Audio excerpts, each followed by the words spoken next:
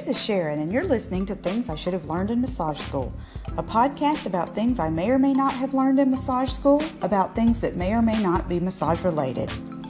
Today I want to talk about something some people call ethics and other people call morality.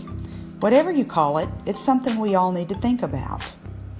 So a few weeks ago, I was at the 2017 AMTA National Convention in Pasadena, California. One of the functions I attended had tables full of sample units of massage cream. These tables were largely unmonitored, and each person was free to take a unit as they went into the meeting. After the meeting, I witnessed a person who had stuffed as many units into her bag as would fit, standing over a garbage can, furtively stripping the product out of the box, trashing the packaging, and throwing the product in the bottom of said bag. Perhaps she was taking the samples back to her clinic to give out to employees. I don't know. I don't really care.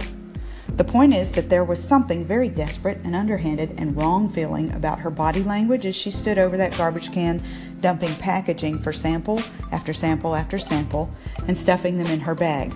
It just felt wrong. Something else that feels wrong? Slash and burn marketing. You know what I'm talking about. That person who has the most aggressive and in-your-face marketing tactics in your area, who doesn't shirk or shy from running anyone perceived as competition into the ground.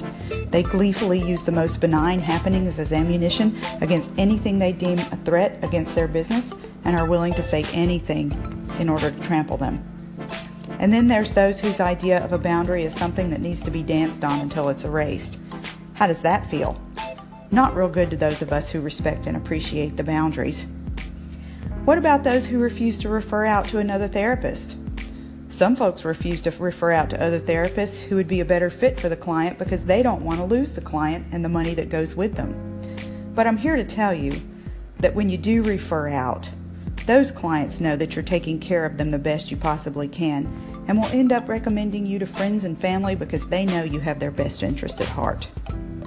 So what do all these things have in common?